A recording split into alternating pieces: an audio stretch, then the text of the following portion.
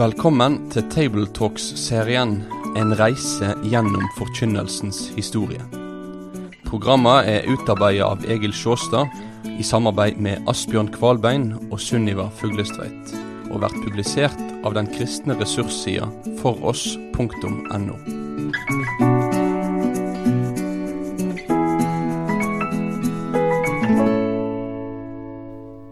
Ja, nå skal vi bevege oss fram i tid da, til 1700- og 1800-tallet. På 1700-tallet slo pietismen, det vi kalte statspietismen, igjennom. Nå skal vi se at parallelle impulser preger både 1700- og 1800-tallets kirkeliv. Egentlig gjør de det gjennom hele kirkehistorien, men her skal vi hente fram ting som kanskje ikke så ofte blir nevnt. Impulser fra ulike personer og bevegelser. Pietismen var nemlig ikke enhetlig. Den hadde ulike retninger. En av dem som sto i et særlig skarpt spenningsforhold til hovedstrømmen var herrenhutismen. Den satte for alvor spørsmålet om frelsesvisshet på dagsorden. Pietismens saliggjørelsens orden kunne gjøre at troende tilhørere ble usikre på om de virkelig hadde en levende tro. Og presten Johannes Green, født i 1708 på Romerike, han fortalte om dette om sin åndelige utvikling. Fra barnsbena hadde jeg stor omsorg for min salighet, men jeg kom aldri til noe full visshet om min salighet. Årsaken var at jeg ikke hadde oppdaget denne hemmeligheten. Å søke salighet ene og alene hos min frelser og eneste saliggjører, Jesus, for hans lidelse, blods og dødsskyld. Jeg søkte i avholdenhet fra bevisste synder og la vind på å leve et ustraffelig liv. Men da jeg var i København, fikk jeg høre en del offentlige lærere og prester som igjen og igjen i sine prekener minte oss på veien til den korsfestede frelser. En gang da jeg var i tillitsfull bønn til min dyre forløser, at han av nåde måtte gi meg visshet, da kom det en underlig levende trøst og kraft i mitt hjerte. I tillegg kom det så levende opp noen ord i hjertet, omtrent som om det var et svar fra frelseren. Vær nå med godt mot. Nå skal du vel med mitt blod og evig fortjeneste være salig. Dette altså herrenhutismens betoning. Fra å ha fokus på omvendelsens stadier, rettes blikket mot det objektive, det Jesus har fullført, hans frelsesgjerning, ordet om korset. Men det er likevel et sterkt subjektivt element her, nemlig at en oppdager Jesu blods betydning, får se det, får en aha-opplevelse, kommer til tro på det. Selv regnet Johannes Green sin gjenfødelsesdag til 21. september 1741. Men ikke bare er betoningen en annen, herrenhutismens språkbruk er en annen. Uttrykk som Jesu blod og min dyre forløser, som vel var kjent hos alle, fikk her en sterk plass. Min grunn er Jesu blod, slik sang de i herrenhutismen. Med opplysningstida på siste halvdel av 1700-tallet kom rasjonalismen inn som en sterk impuls i kirkelivet. Det var en antidogmatisk, antibiblicistisk rasjonalisme som definerte kristendom som Gud, dyd og udødelighet. De sentrale dogmer ble ikke med på prekestolen til rasjonalistiske predikanter. Og en ville heller ikke vite av noen opphopning av bibelord. Prestene skulle være folkelærere. Et nesten brutalt eksempel er biskop Peder Hansen i Kristiansand, rundt 1800. Han virka parallelt med Johan Nordahl Brun. Folkelærerens ideal er å fremme menneskenes opplysning, menneskenes foredling, menneskenes lykke, sa han. Og han tok kraftig oppgjør med pietismen og med ortodoksien. Ofte gjorde han det med utilslørte ord. Fanatismens fortærende fakkel ble dessverre ofte frambåret av den som burde ha frambåret opplysningens blide lys.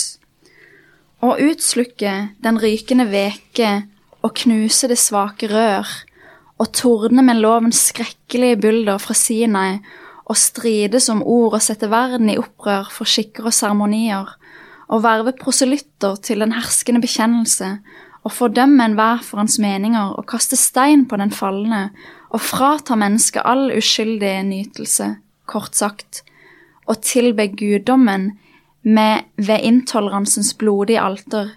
Det kalte man iver for religionen, embedsiver. Ja, det ikke farlig å skjønne at han her tar et kraftig oppgjør med mange av de som da var preget av ortodoksien og pietismen iblant presteskapet. Og han var tydelig skeptisk til det gamle testamentet. Bruk av ordspill og talemåter fra åpenbaringsboka og Salomos høysang, sier han, som det ofte da skjedde i eksordiet. Det kaller de å preke bibelsk, sier han, og ironisere. Bibelsynet hans klart i strid med reformasjons. Dogmatisme og saliggjørelsens orden har han ingen syn for. Vi merker for øvrig en retorikk som trolig avspegler påvirkningen fra en prestelærer som het Christian Bastholm. Han skrev en bok i homiletikk om geistlig talekunst, og der la han vekt på retorikkens regler for å påvirke mennesker, blant annet da for å påvirke dem til å vende seg fra laster og til å fremme dyder. Denne boka slo an blant dem som ville følge åndsutviklingen i samtida. Den tar også opp nok så nærgående detaljer om prestens framtreden på prekestolen. Det nesten fornøyelig å lese hvordan kan omtale geberder og fakter med armer og ansikt. Opplysningstidens tro på fornuften og avvisning av dogmer, altså lærepunkter om Jesus, har helt opp til vår tid influert sterkt på de mer liberale teologiske trendene innenfor kirkelivet. Det skjedde i liberalteologien på slutten av 1800-tallet, og det har nå skjedd i flere tiår i nyere tid. Johan Olav Brun virket i samme periode som Peder Hansen og Bastholm. Han ikke lett å plassere i bås, men han stod hele tiden i et bevisst negativt forhold til rasjonalismen. Noen typisk pietist var han heller ikke. Han skrev både verslige sanger som «For Norge kjempers fødeland» og Bergenssangen «Jeg tok min nystemte sittar i hende». Men han skrev også noen helt unike salmer. Det beste «Jesus lever, graven brast». Professor Francis Bull mente at den salmen med sine korthogne, innholdsmetta og sjelesørgeriske setningsledd høydepunktet i norsk salmedikting. Brun var ortodoks, bibelorientert og politisk konservativ. Da han ble biskop i Bergen, gikk det ord om han. Han en Demosthenes, sa de. Altså han var en som var veldig dyktig folketaler. Han ble kalt Korskirkens Chrysostomos. Hans framtreden var meget myndig, og han talte rett på sak, folkelig, og med en ørneaktig nese, så gjorde han sterkt inntrykk på prekestolen. I en pinsepreke over Johannes 3,16 var hans første punkt. At fortapelsen en avgrunn, at denne avgrunnen ropende, at dette rop stundom trenger igjennom. Og så fortsetter Brun. Jeg vegrer meg ikke for å kalle avgrunnen bunnløs, for min egen snor og mitt eget lodd kan ikke rekke ned til noe bunn. Jeg vil ikke kalle de fortaptes tilstand evig, dersom det ikke sto i denne bok som har lært meg det lille jeg vet, om det store som skjuler seg bak tidens forheng. Jeg innrømmer ovenfor enhver som vil at dette, altså bibelord om fortapelsen, billedspråk, men jeg påstår at de betegner noe alt for sant og virkelig, disse bildene. I ordinasjonstalen til sønnen, som også var teolog da, så legger han vekt på predikantens personlige tone. Tal aldri et ord fra det hellige sted, prekestolen, uten at du selv tror det, og vær da viss på at hjertespråk trenger inn til hjertene. Og lenger ut i talen så sier Johan Olav Brun. Man hevder at kirkens bekjennelser menneskers mening om Guds ord. Ja, men den dog trofast sannhetsvittners mening. Ja, vil man innvende, men opplysningen stiger jo. Vil ikke denne også innvirke på bekjennelsen? Ja, slike kritikere undergraver bekjennelsen, mener Brun. I sitt oppgjør så sier Brun ironisk. Vi har ved ordinasjonen Jo, gjort ed på å legge bekjennelsesskriften til grunn for vår lærdom. Frita oss først fra eden, avskaff Luthers katekisme, så gjør dette mening. Jesus lever graven brast, med sin sterke trøst et utslag av denne bekjennelsestroskapen. Der makter Brun å gjøre bekjennelsen til ren sjelesorg. Det kjenner mange litt til. Brun et eksempel på en biskop som både kjempet for troens kjernesannheter, mot rasjonalismen og for gleden over norsk natur og norsk historie. Vekkelsen ved Hauge hadde han respekt for, uten at han personlig likte formen og stilen til Hauge. Men Hauge møtte ikke noe oppgjør fra Bruns side i Bergen, sånn som han gjorde fra biskopen i Trondheim. Innflytelsen fra kulturhøvdingen Grundtvig i Danmark ble også stor etter hvert på 1800-tallet. Han blant de mest særprega åndshøvdinger som Norden har fostret. Innflytelsen fra Grundtvig har naturlig nok vært størst i Danmark, men norsk kirkeliv tok fort farge av impulsene fra hans allsidige ånd. I 1810 holdt han sin prøvepreken over temaet «Vi Herrens ord forsvunnet av hans hus», altså «Hvorfor Herrens ord forsvunnet fra Guds hus?» Talen var et kraftig oppgjør med rasjonalismen, og her hevde han synspunkter som ligger nær Johan Nordahl Bruns. Det ble stort oppstyr i Danmark, men fra 1825 får forkynnelsen hans andre toner. Nå har også Grundtvig for godt lagt bak seg det som rasjonalistene oppfattet som ortodoks biblisisme og livsfornektende pietisme. En revolusjon har funnet sted på det indre plan hos Grundtvig. Egil Elseth sammenfatter det slik. Hans studier i mytologi og historie, religion og filosofi var dypest sett rastløse forsøk på å erkjenne sannhet. «Jeg skrover meg til klarhet», heter det i et brev. Hjemme i prestegården i Udby hadde svaret på menneskets mening og mål vært greit nok. Mennesket var en pilgrim, livet en botsvandring og døden en befrielse. Men var dette hele sannheten? Det var det altså han satte spørsmålstegn ved, om den kristendom han har møtt gjennom Kingos salmebok og i den pietistiske ortodokse tradisjonen, det virkelig sannheten dette her. Fortsatt har han i sin forkynnelse og salmedikting en klart annen profil enn opplysningstidens fornuftstro. I salmediktingen hans kom det til uttrykk i en sterk vekt på frelseshistorien og de store begivenhetene der, som han viste til allerede i 1810 ved å gjenfortelle og aktualisere beretningen om de vise menn i barnesalmen «Deilig den himmel blå». Grundtvig var og ble historieforteller, og denne fortellingsdidaktikken slår gjennom i forkynnelse og i hans salmesang. Unik beskrivelsen av Davids rolle i frelseshistorien i salmen «Det kimer nå til julefest». Hvor David gikk i unge år, som salvet drott og voktet får, der åpenbarer Herren nå, hva David kun i ånden så. Hva dunkelt fra hans harpe klang, forklares nå i englesang. Ved nattetid i hyrdelag, forkynner engler Herrens dag. Linjene fra GT til NT trekkes tydelig opp i salmens progresjon. Men dette festet i Guds åpenbaringshistorie ble for Grundtvig annerledes enn for ortodoks og pietistisk kristendom. Kirkens gåte nok et guddomsord, sier han, men her tenker han ikke primært på Bibelen. Bibelen for Grundtvig ikke levende ord, men det skrevne ord.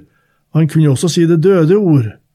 For Grundtvig var bare den apostoliske trosbekjennelsen, Fader vår og innstiftelsesorda ved dåp og nattvær levende ord. Grundtvigianismen blir derfor en sammenblanding av bibelske tanker, historie, mytologi og gammelt tankegods. Et program for Grundtvig ble menneske først, kristen så, og i sin allsidighet blir han en kirkelig forsvarer av menneskelivets storhet på skapelsens plan. Menneske først og kristen så, kun det livets orden.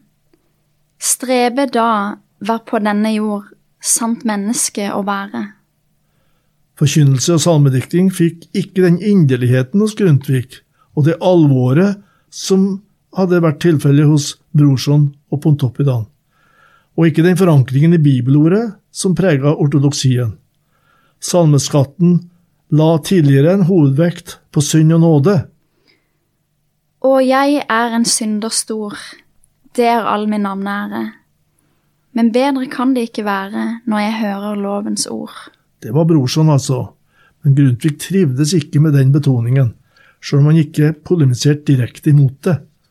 Han løftet fram påskejubelen, seieren, pinseilden, og han favnet menneskelivet på en langt mer optimistisk måte.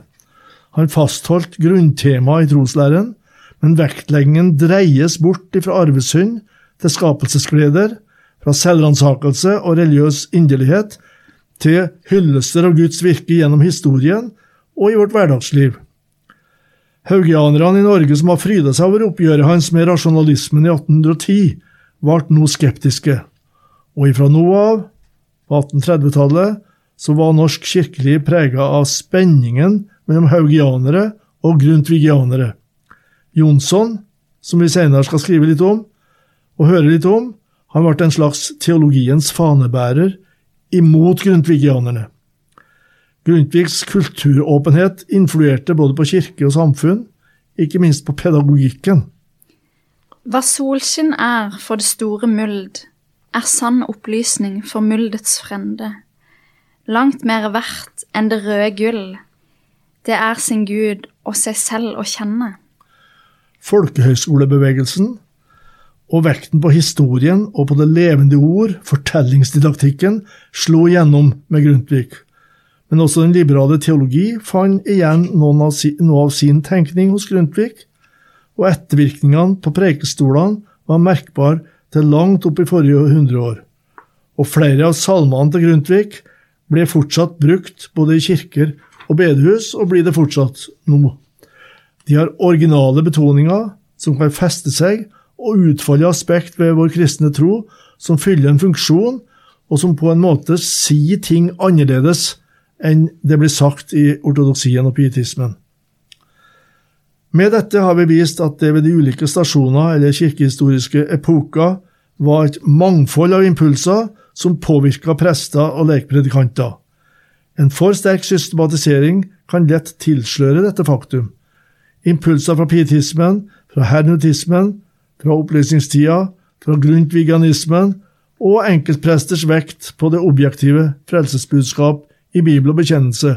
Alt dette fløt sammen og påvirket til sammen mange.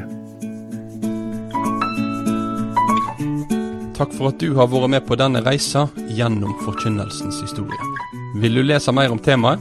Da kan du kontakte oss på post@foross.no for å bestille denne serien i bokform. Besøk også gjerne foross.no for å finne flere aktuelle ressurser.